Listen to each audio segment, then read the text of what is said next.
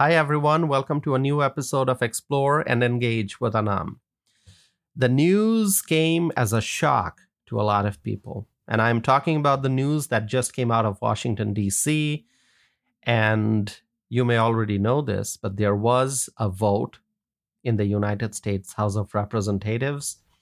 And after the vote, based on the results of the vote, Kevin McCarthy was removed from his role as the Speaker of the House of Representatives. I'm not going to go into a detailed analysis of what happened in Congress that resulted in that vote, but here's the breaking news.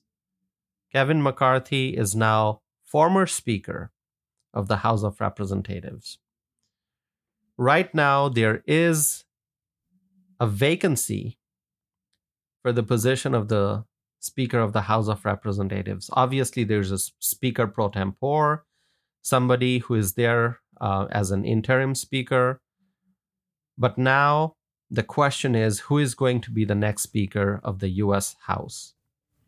My friends, a leadership position like the House of Representatives Speaker is very difficult. These leadership roles are very challenging, and the reason for that is that it's not possible to make everyone happy.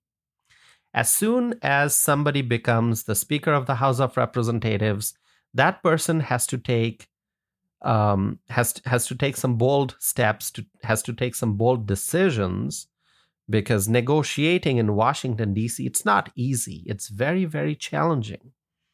You have the White House, you have the U.S. Senate, you have the U.S. House, and in a situation that we are in right now with a Democratic president, a Democrat-controlled Senate, and a Republican-controlled House, it's very difficult to negotiate and to move the business of the government forward.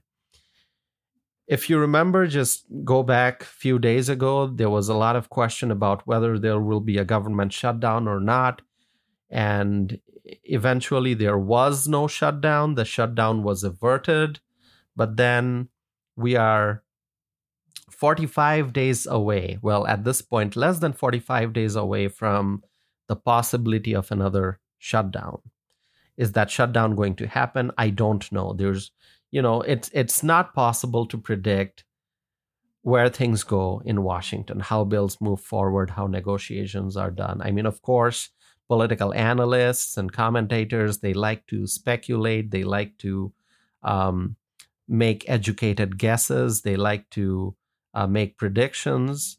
And that's important, because if we want to discuss the business of Washington, it's important to analyze, and it's important to comment on what you think will happen. But then at the end of the day, it's really hard to predict. So going back to the issue of the vacancy in the office of the Speaker, these leadership roles, as I said, are very difficult. As soon as a person becomes a House Speaker, as I said, that person has to take strong decisions. And whatever decision you make, it's not possible to make everyone happy. Whatever decisions you make as a House Speaker, it's not possible to make everyone happy, even within one's own party. So, we saw that. We saw what happened on October 3rd. That vote took place in the House because there are people from the Republican Party, Republican members of Congress, who were not happy with Kevin McCarthy's actions, just broadly speaking. And so they voted. Only a small number of people, a small number of Republican members of Congress voted in opposition to Kevin McCarthy. Overwhelmingly, most members of Congress voted in favor. Most Republican members of Congress voted in favor of Kevin McCarthy, but only a small number of Republicans voted against Kevin McCarthy, and then the Democrats, the Democrat members of Congress, they voted against Kevin McCarthy. And as a result, by a very slim difference, Kevin McCarthy was removed from his position as the Speaker of the House of Representatives. And so we can see what happened, and we know that such a leadership role is extremely difficult. Why?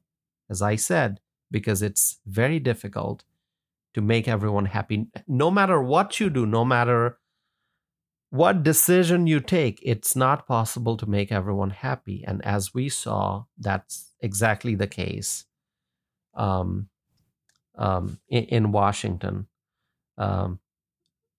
That resulted in this vote. So if you ask a lot of members of Congress, and I don't know how people are going to answer, I can't predict that, but I'm sure that there are lots of members of Congress who would never want to be the Speaker. They ran for office, they got elected, they obviously want to be in Congress, otherwise why would they run for office, right? But if you ask a lot of those people, do you want to be the House Speaker? I bet that many members of Congress will say no. And the reason for that is because as soon as you become the House Speaker, and as soon as you start taking decisions as the House Speaker, there will be a lot of people who will likely be happy with the decisions that you make, but then there'll be a bunch of people in Congress who are not going to like your decisions. And so it results in tension, it results in conflict, and so these leadership roles are extremely difficult. And, that's exactly what happened with Speaker Kevin McCarthy. It is a very tough situation. And so without going into the details of what happened, how did we arrive at this critical juncture that we now have a vacancy in the middle of a congressional session, we now have a vacancy in the Speaker's office. So the question now is, who is going to be the next Speaker of the House of Representatives? Kevin McCarthy already made it public that he is not going to seek that position again, because as of now, that's the information that we have, that he's not going to be running for that position. And naturally, the question is, who is going to be the next Speaker? There are some names being floated. It's, as I said, it's hard to make a prediction who it is going to be, but there are some names being floated. I saw the name of Congressman Steve Scalise being discussed. Some are talking about Congressman Jim Jordan.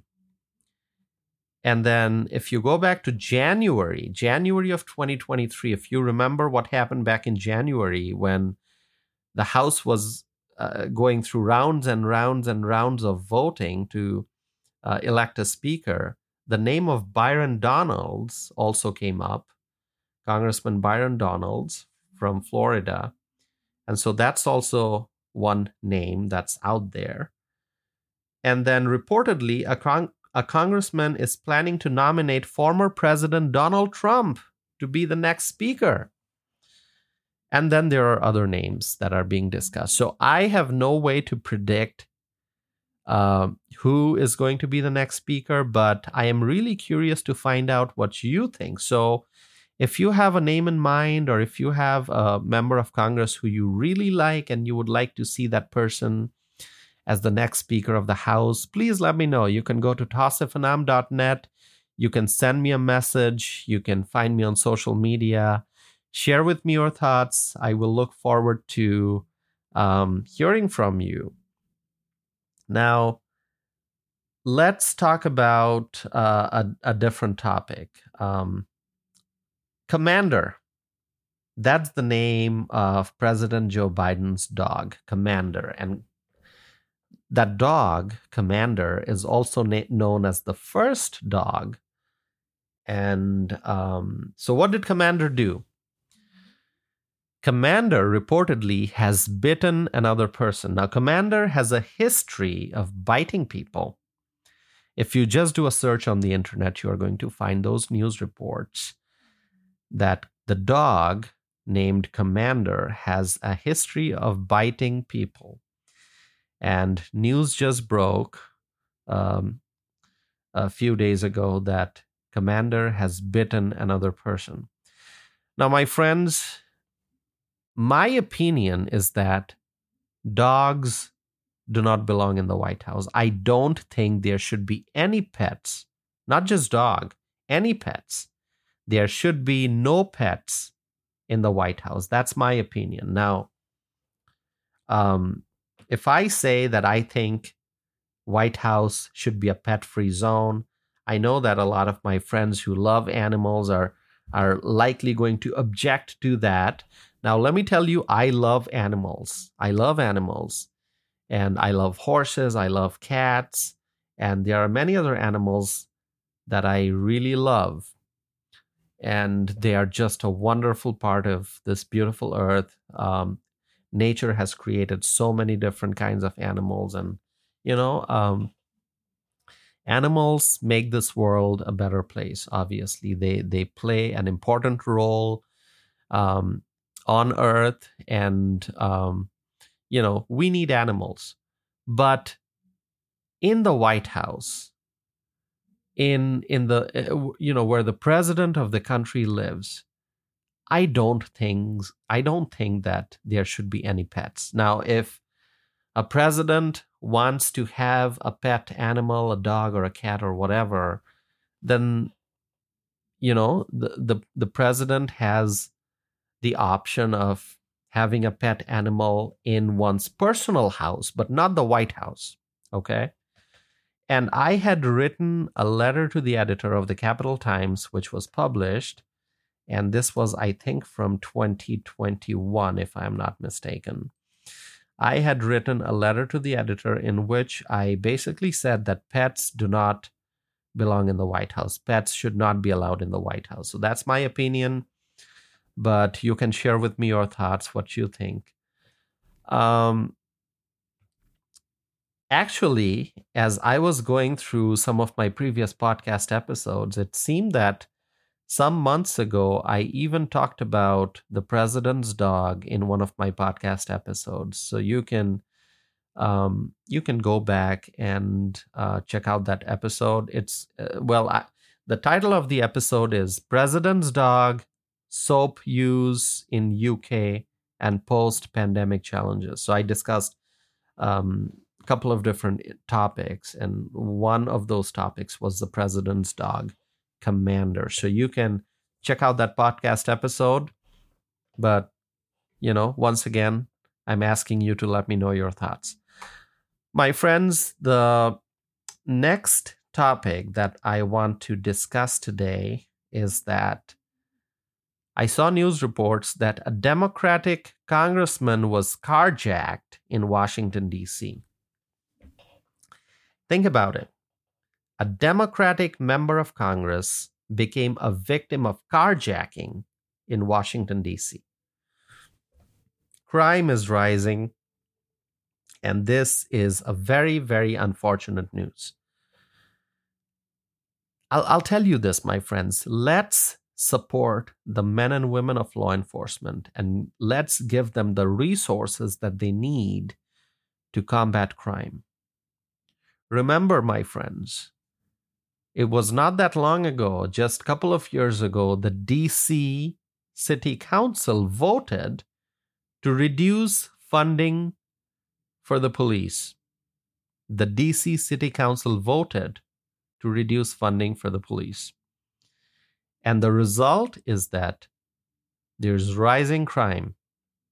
And now a congressman became a victim of carjacking, and it became national news. But think about how many everyday Americans are becoming victims of burglary, theft, and carjacking.